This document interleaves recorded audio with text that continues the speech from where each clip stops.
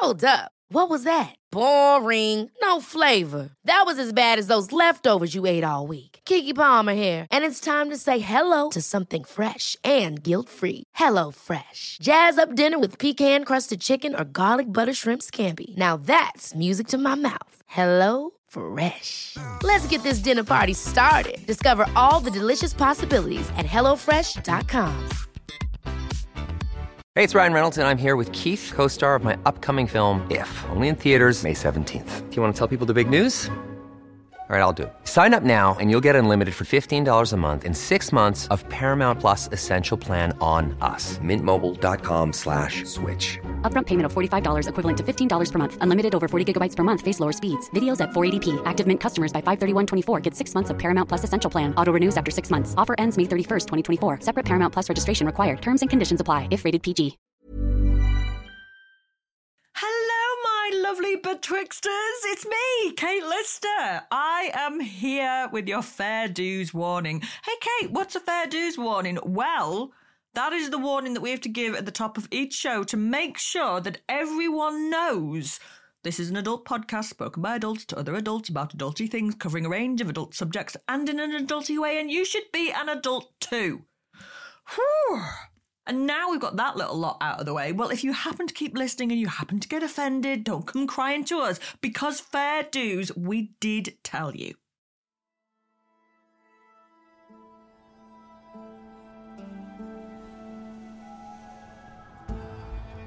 Dawn breaks on a new day some 40,000 years ago, like quite a while ago. And we are on a landmass that will later be called Spain. It's quiet, apart from some birds in the distance flying over vast plains. It's also bloody freezing. I am trying to have a cosy, relaxing day in my cave, all wrapped up in my animal fur blankets. Faux fur is not a thing yet, so vegans, don't come for us. But even more concerning, there's this Neanderthal fella that I brought back to the cave the other night, and he won't sod off. He's out there roaming around somewhere trying to get my attention. He's actually a lot smarter and more capable than you think a Neanderthal will be, but this is just never gonna work. We're different species. And you might think that I'm being mean, ignoring this guy, but I'm not on my own. In fact, as we will find out, the practice of Homo sapiens ghosting Neanderthals is a pretty established practice at this point.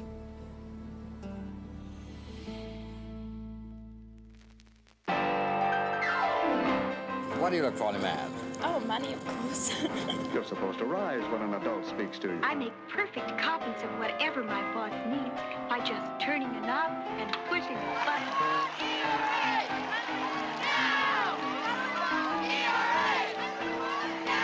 Yes, social courtesy does make a difference. Goodness, what beautiful times. Goodness has nothing to do with it, dearie.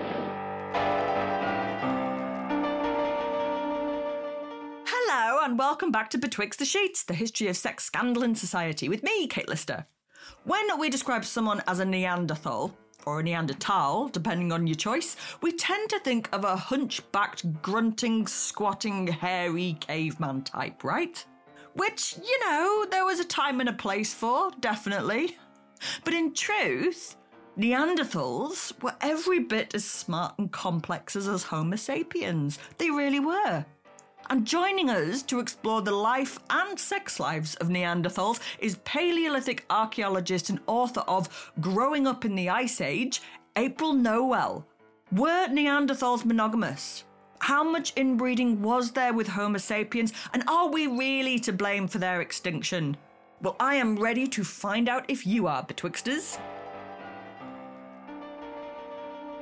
Hello and welcome to Betwixt the Sheets. It's only April Noel. How are you doing?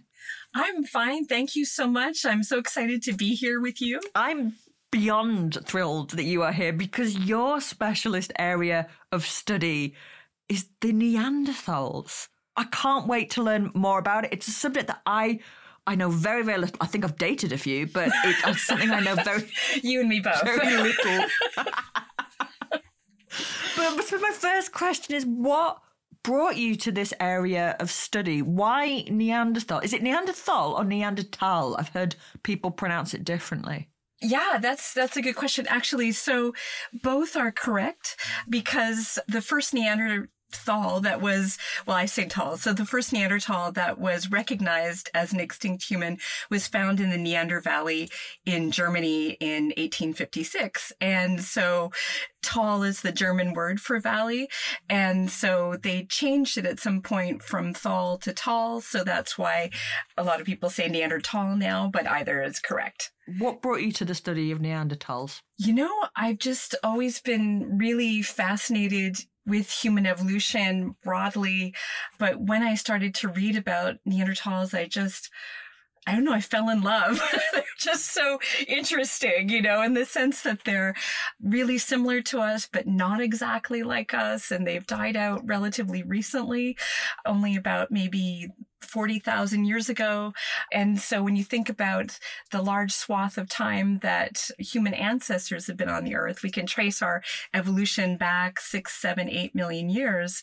Neanderthals are really, you know, quite recent. So I think for that reason, they're so fascinating. As paleoanthropologists, we often think of our main goal is trying to figure out what makes us human. And by definition, that means sort of focusing on what makes us special or interesting or whatever. And often that means that we look to the Neanderthal to kind of help us figure out what makes us special. Sort of by default, we use them as that boundary between human and not human. And we sort of think about them as a mirror of ourselves in a way. So I think that's what draws a lot of people to studying Neanderthals. And they do have this reputation, and I did it just earlier when I said, I've dated a few. And what I mean by that is I've dated a few big, hairy, idiot lugs who can barely string a sentence. Why do I even think of a Neanderthal like that? Where did that come from? This idea that they were just like big, daft idiots wandering around. Absolutely. So we have this sort of caveman myth, right? Of, as you say, of a large, hairy, it's always a male, right? With a club and dragging a female behind him. And so like this horrible sort of thing. And it's really a couple of things. So when Neanderthals were first discovered, you know, was in 1856. It was 3 years before Darwin's On the Origin of Species. And it was kind of what we call a premature discovery. So people weren't really ready at that time to be able to fit a Neanderthal into their world view. So it was either, you know, this was a species that was antediluvian. So in other words, it must have been a species that was around before the biblical flood and it just didn't make it on the ark. You know, or them and the unicorns, right? Like, yes. Wait, that was it too? I thought we were meeting at... Anyways. Wasn't science simpler when you could have that as a solution? Exactly. Or they were thought of as pathological modern humans, or they were thought of as an extinct form of human race, like, but an inferior one. And I'm going to put that all in quotes. And one of the earliest reconstructions of Neanderthals was a faulty reconstruction. They didn't realize this individual had osteoarthritis and so on.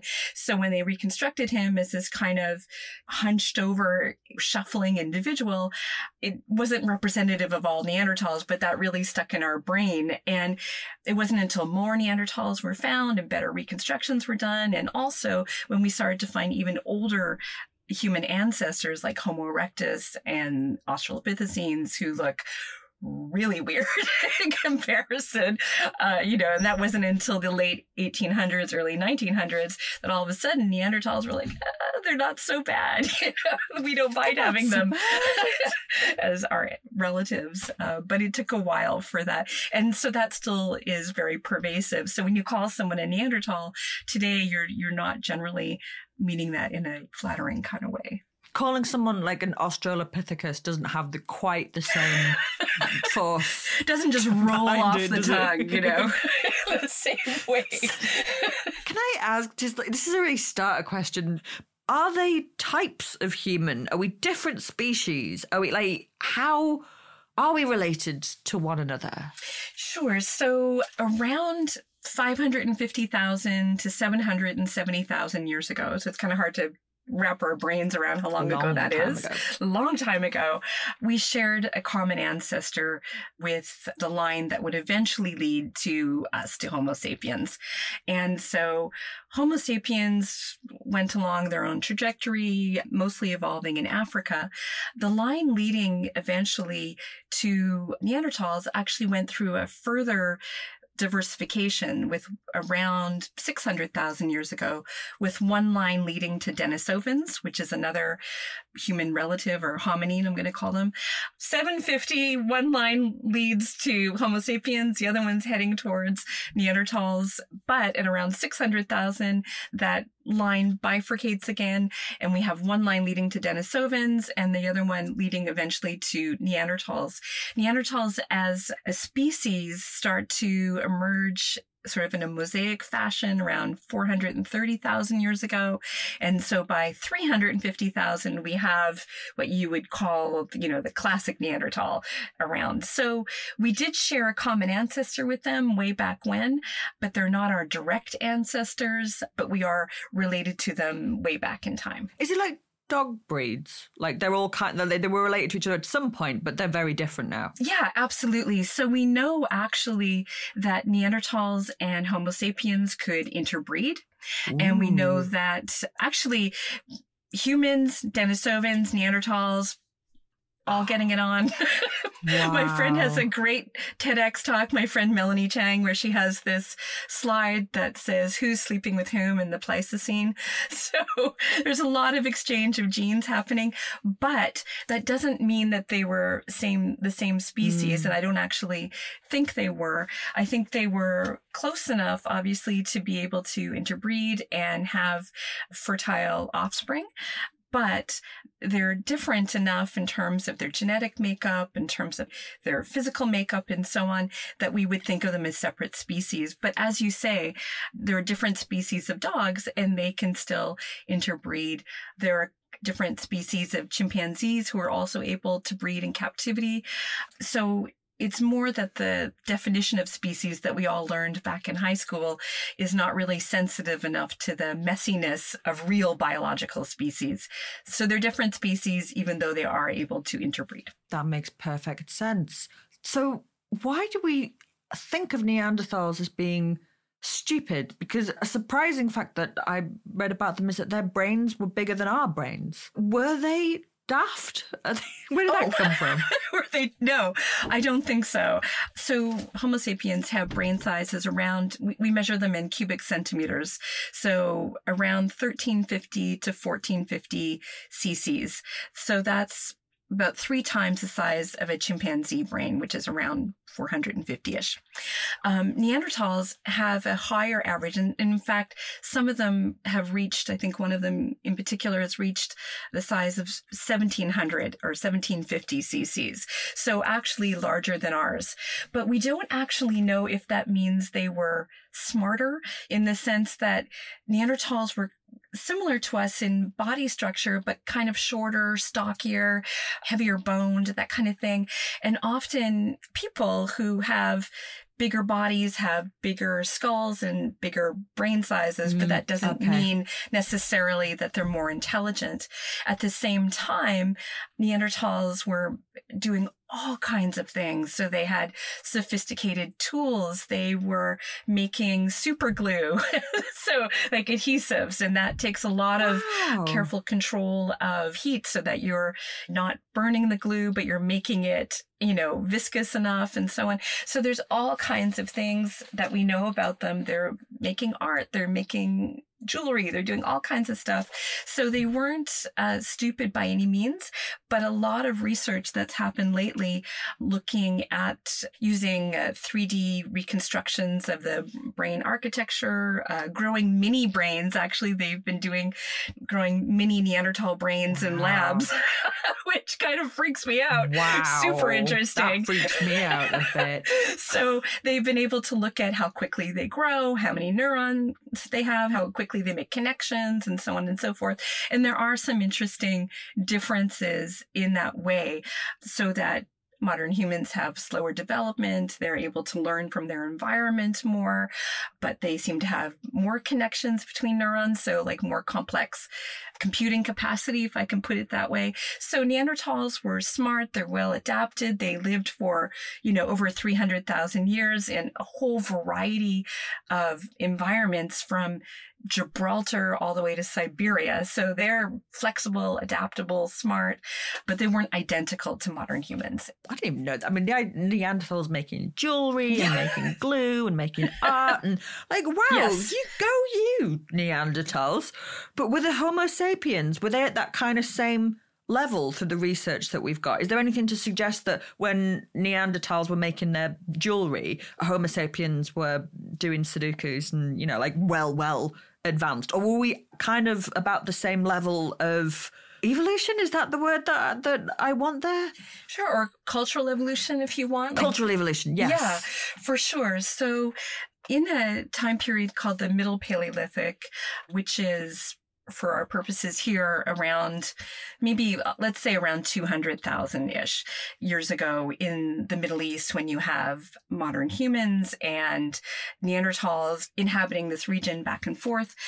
If you had a site with no skeletal remains, if you had just the stone tools, you wouldn't be able to tell whether you had a Neanderthal or a modern human, because they're making the exact same stone tools in the Middle Paleolithic in the Middle East. So places like Israel, Jordan, Lebanon, Syria, that kind of place.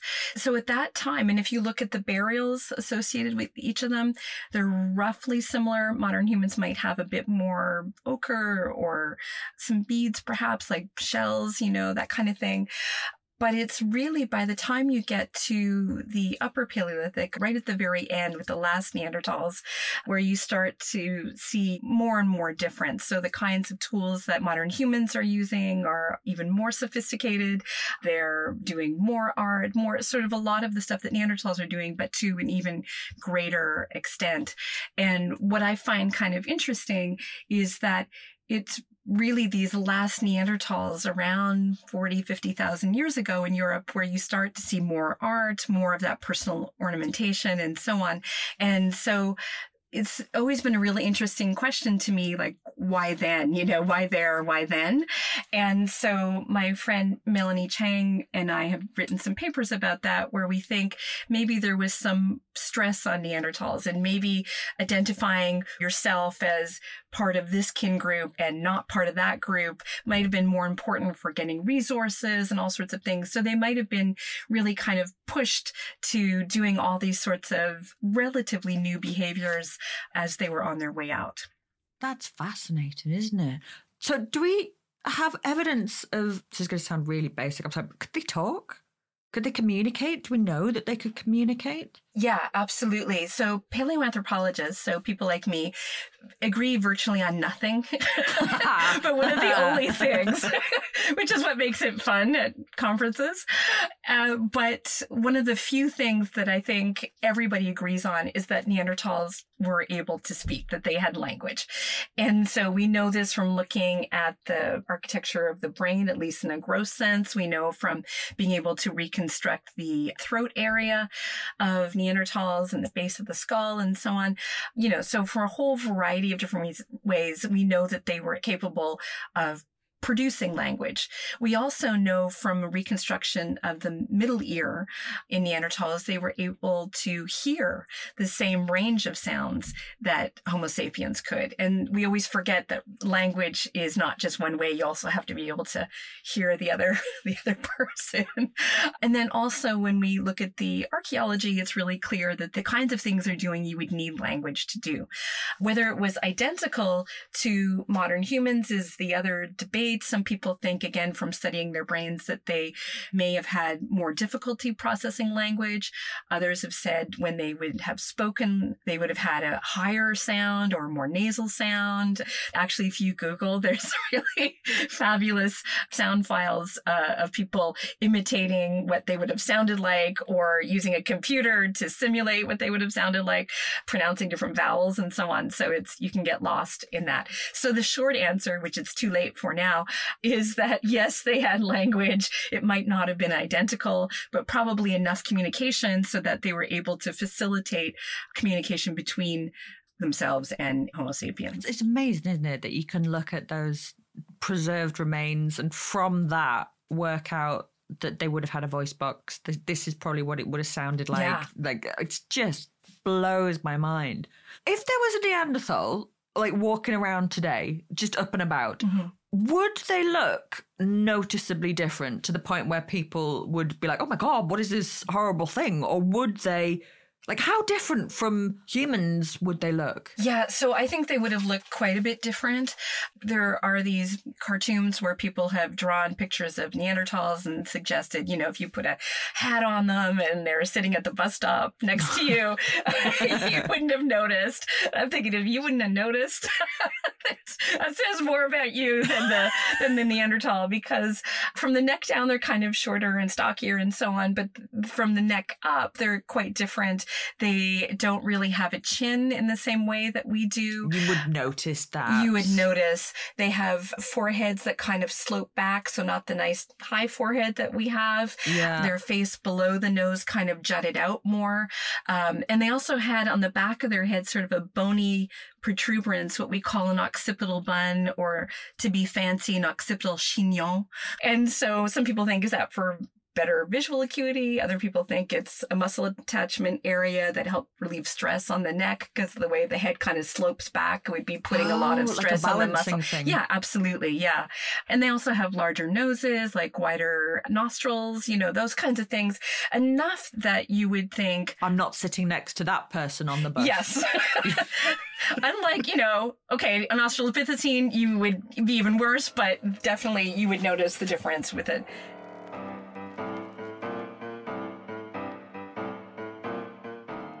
I'll be back with April after this short break.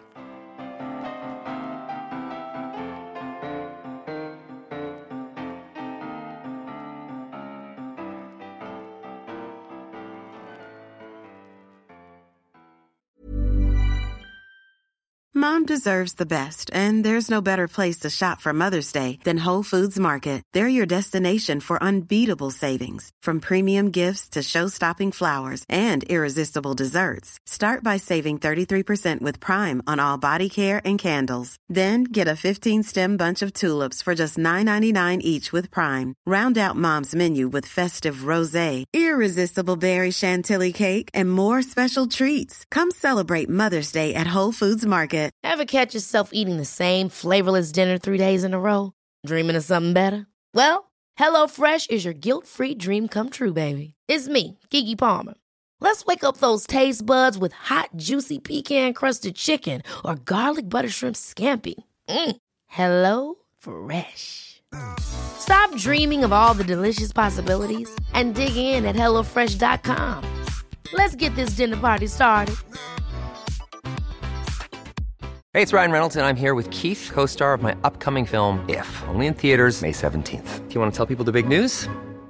All right, I'll do it. Sign up now and you'll get unlimited for $15 a month and 6 months of Paramount Plus Essential Plan on us. MintMobile.com/switch. Upfront payment of $45 equivalent to $15 per month. Unlimited over 40 gigabytes per month. Face lower speeds. Videos at 480p. Active Mint customers by 531.24 get 6 months of Paramount Plus Essential Plan. Auto renews after 6 months. Offer ends May 31st, 2024. Separate Paramount Plus registration required. Terms and conditions apply if rated PG.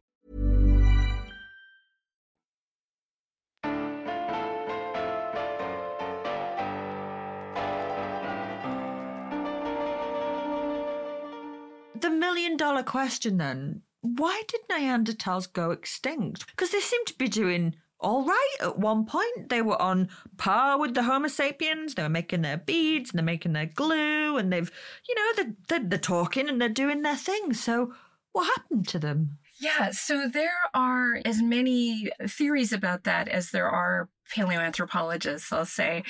So we're back to everyone disagreeing. Okay. Yes, but I will say as briefly as I can. My view, so when you're talking about the extinction of a species, you're basically saying that the reproduction is not exceeding replacement, right? So they're not replacing themselves. And so for me, my area of specialty is actually the study of Ice Age children. And so I've been really interested in looking at things like infant mortality rates with Neanderthals. A lot of people think, oh, did modern humans hunt them down when modern humans arrived in Europe around 48,000 years ago to find Neanderthals there? Did they just hunt them to extinction? No, what we think is that they were already sort of on their way out, that they were living in quite small groups. We can see they're fairly inbred, and that sort of lack of genetic variability can be problematic in all sorts of ways. There was also, big climactic events, big times of intense cold. We just see their numbers are dwindling and dwindling, and they're kind of pushed to the fringes. Like the last Neanderthals are around Gibraltar, for example, where they could survive a little bit longer. And for me, because their numbers are dwindling and they don't have the same kind of social network that we see Homo sapiens did, and yet they're giving birth to these fairly demanding babies. They've got these large brains. They have a lot of energetic requirements, caloric requirements. And, we always say it takes a village to raise a child. Well, if you don't have a village or an extensive social network to draw on, then it becomes harder to make sure that your little ones survive to go on and reproduce and so on.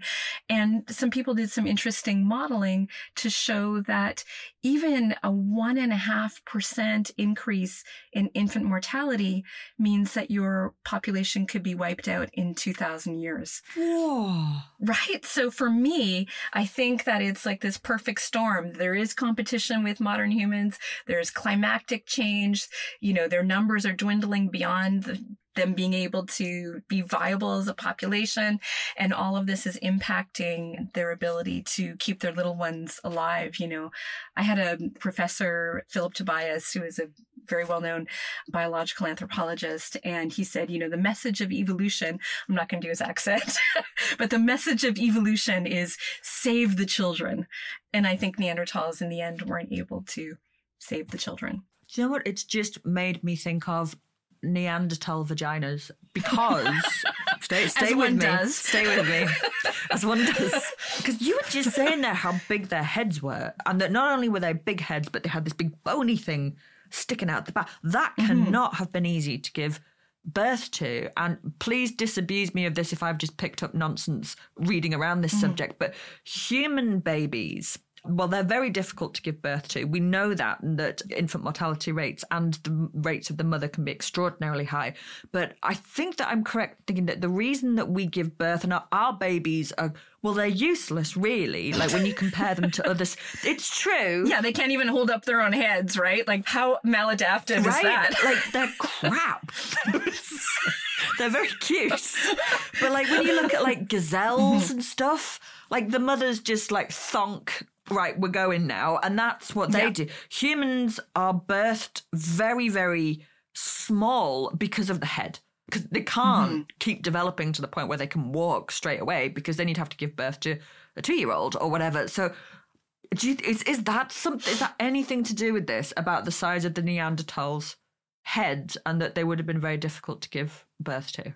Yeah, it's quite possible. So based on reconstructions of the pelvis and based on the number of Neanderthal infants and a neonate and so on that we have, we do think they would have had difficult births, similar to what we have with modern humans as well.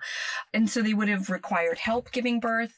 And also, their infants would have been quite helpless in the same way that ours are today. And again, without that sort of social network, it might have been more difficult for them to care for these infants. So that would have definitely, I think, impacted them as well. I was just about to ask you if anyone's reconstructed a Neanderthal vagina from the pelvises. I don't know if they've actually done that. I wouldn't be surprised. There is a relationship between penis size and vagina size, which, makes sense. And they do estimate that from the pelvis. So it's kind of a gross measure, but we do think that Neanderthal penises and vaginas were roughly the same as ours today. So Homo sapien penises and vaginas. No one's reconstructed one to my knowledge, but they may have, because new studies come out every week. People have reconstructed Neanderthal noses from cadaver noses. It's research waiting to be done. Exactly. But there was interbreeding, wasn't there, between Homo sapiens and Neanderthals? That's fascinating. How do you know that happened, and what do you speculate was going on with that? I mean, apart from sex, they were having sex, but was there a lot of interbreeding going on? Yeah, actually there was. So now that we've been able to reconstruct the Neanderthal genome, which, if you'd said to me 25, 30 years ago, I would have said no way. But since we've been able to sequence the Neanderthal genome, we've been able to pick up lots of evidence of interbreeding, and of course, comparing it with our own genome, we're able to see contributions of Neanderthal DNA to us and also the reverse. So it looks like there was a lot of instances of interbreeding going back at least about 200,000 years ago. So lots of different Neanderthal populations have contributed to Homo sapien DNA. So it looks like in areas where they overlap, so again, in the Middle East, probably is some of the oldest evidence of overlap between these two species and the oldest evidence of interbreeding between them. That means that they were enough similar that they were able to see each other as viable mates, if I can put it that way. I think that opens up the question then, doesn't it? Of having sex is one thing, but were they in relationships? Were there marriages? Were Neanderthals and Homo sapiens living in the same communities as one another? I suppose these are the kind of things that we're not going to get answers to. But what are your thoughts on that? Would there have been integrated communities of Neanderthals and Homo sapiens? See, for me, that's one of the most interesting questions, because we do have so much evidence of interbreeding, and we do have hybrid kids. So kids who have mixed parentage, and they obviously survived. There was obviously enough of a bond between the mom and that hybrid kid to be loved, to be cared for. They must have been able to communicate and to have been accepted by the larger group. So obviously there's a lot of affection and emotion there. But what I find so interesting is that we have yet to find any communities where we have Neanderthals and modern humans living together. Really? Yeah. So we have Neanderthal groups, we have modern human groups, we have them using the same sites at different times, but, separated by a considerable amount of time, but nonetheless. So I don't know if it's just we haven't found those yet, or if they were okay for a one-night stand. God. But you weren't bringing them home to the family. Oh, that's totally what Homo sapiens did. We can be nasty as a species. So there's we've never excavated a site where Homo sapiens and Neanderthals were coexisting. There's never been a shared burial that's been excavated. There's nothing that suggests that they were living together, though we know that they had sex. Yeah, exactly. And so, maybe that'll come. Maybe we'll find something like that.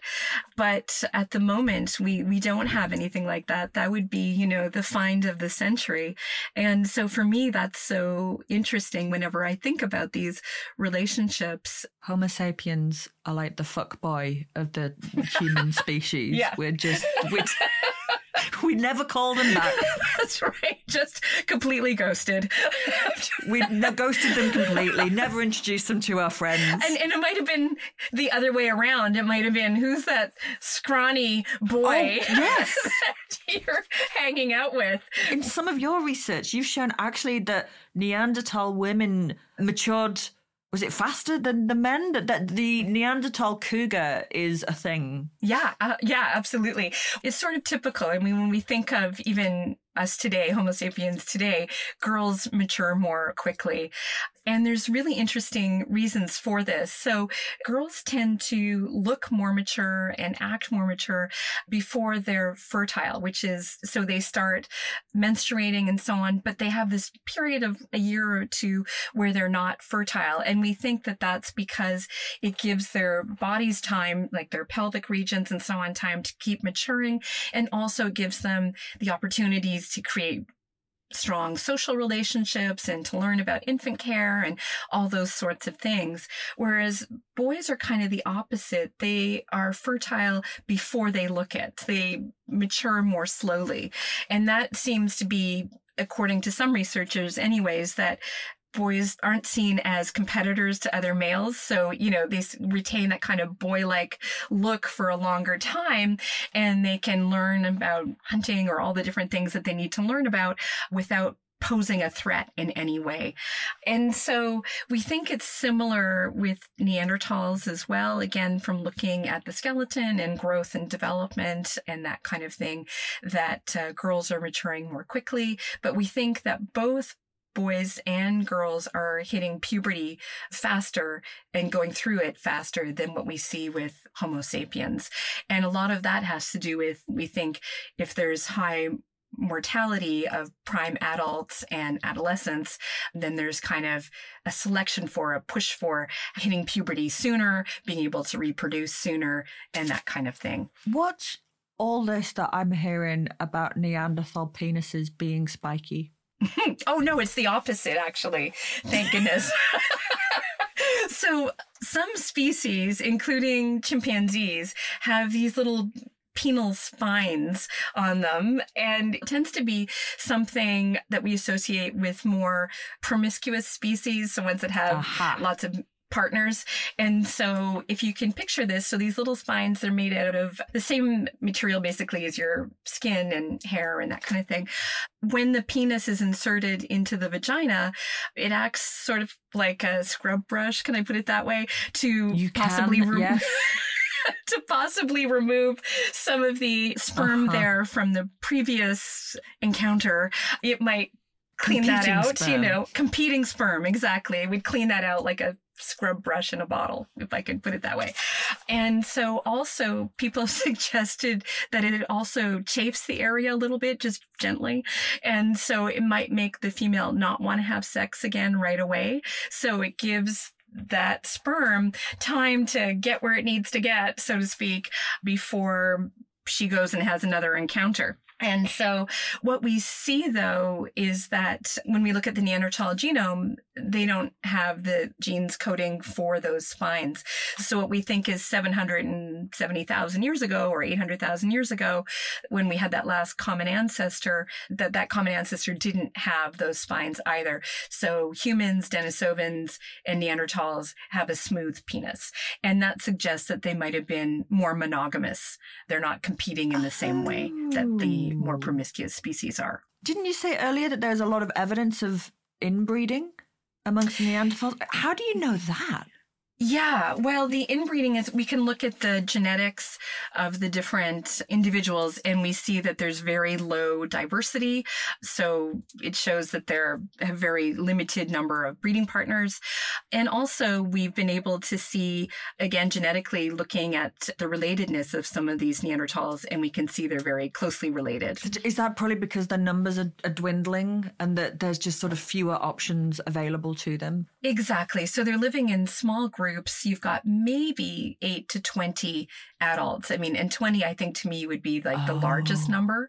And they're so really spread out. Yeah, it's really small. And just imagine something happens. There's some kind of catastrophe, an earthquake, a flood, something goes wrong when they're hunting a mammoth, for example, and you can lose a number of your adults really quickly. So the age and sex distribution in that group can be changed literally overnight. And people were often probably losing their reproductive partners. And if these groups are fairly spread out over the landscape, which is what we think, they would have had to travel long distances to be able to meet another Neanderthal. So, the other options are to breed with Homo sapiens if they're around. Skinny ones. Skinny ones, just don't bring them home. Don't bring that boy home. and or to choose younger partners or to choose more closely related partners, because that's all there is. This has been so fascinating. I've absolutely loved every second of this. If there have been inbreeding, although no evidence of relationships, but there's definitely intersex going on here, what do we get from them? Is there anything that we have inherited, that if that had never happened, if both parties had just shunned one another, human beings would not be walking around with certain traits to this very day? Yeah, well, one of the most important, I think, is the fact that Neanderthals may have boosted our immune system in some cases. So, for example, it's probably our Neanderthal DNA that helps us to clear retroviruses, RNA viruses. Oh, thanks, Neanderthals. Although not quite as much thanks. Did they give us depression? Yeah, some people think that there is some evidence of things like that, like depression and maybe some autoimmune diseases and studies that are still ongoing. But the more we look into it, the more we see that there were pluses and minuses of this relationship. Good and bad things going on. Exactly. I mean, and in the reverse, humans seem to have given Neanderthals herpes simplex 2, the kind that causes genital herpes. Oh, no. No wonder they were depressed. Absolutely. And then in return, Neanderthals may have given us some of the most deadly versions of the HPV virus. So sexually transmitted diseases were going back and forth. And a lot of these, based on how we know the viruses are spread, would have had to have been spread multiple times between these groups. So, yeah. April, you've been so much fun to talk to. And if people want to know more about you and your research, and they definitely should, where can they find you? So I'm a professor at the University of Victoria. So people can take a look on our website in the Department of Anthropology, and you can find all the things that I'm up to and links to my book. Can I do a little plug for my book, Growing Up in the Ice Age? And it's everything we know about kids throughout human evolution. Amazing. Thank you so much for joining me today. You have been wonderful. Thank you so much for inviting me. Thank you for listening, and thank you so much to April for joining me. How good was she? And if you like what you heard, please don't forget to like, review, and follow along wherever it is that you get your podcasts. And if you'd like us to explore a subject, or maybe you just fancy dropping by to say hello, then you can email us at betwixt@historyhit.com. We have got episodes on everything from medieval sex to the real Charles Dickens with Miriam Margolyes, all coming your way. The podcast was edited by Tom DeLaghi and produced by Stuart Beckwith. The senior producer was Charlotte Long. Join me again betwixt the sheets, the history of sex, scandal and society, a podcast by History Hit. This podcast contains music from Epidemic Sound.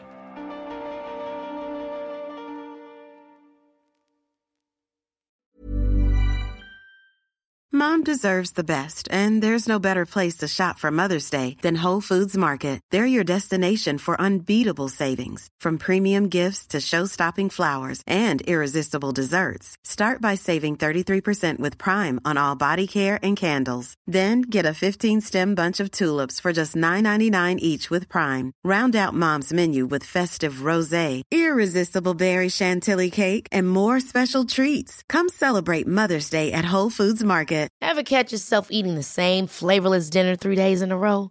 Dreaming of something better? Well, HelloFresh is your guilt-free dream come true, baby. It's me, Keke Palmer. Let's wake up those taste buds with hot, juicy pecan-crusted chicken or garlic butter shrimp scampi. HelloFresh. Stop dreaming of all the delicious possibilities and dig in at HelloFresh.com. Let's get this dinner party started.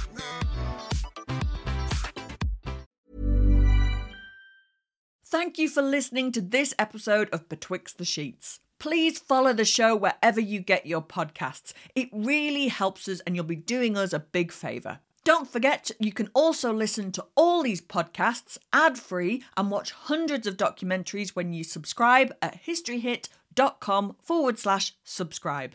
As a special gift, you can get your first 3 months for just £1 a month when you use the code BETWIXT at checkout.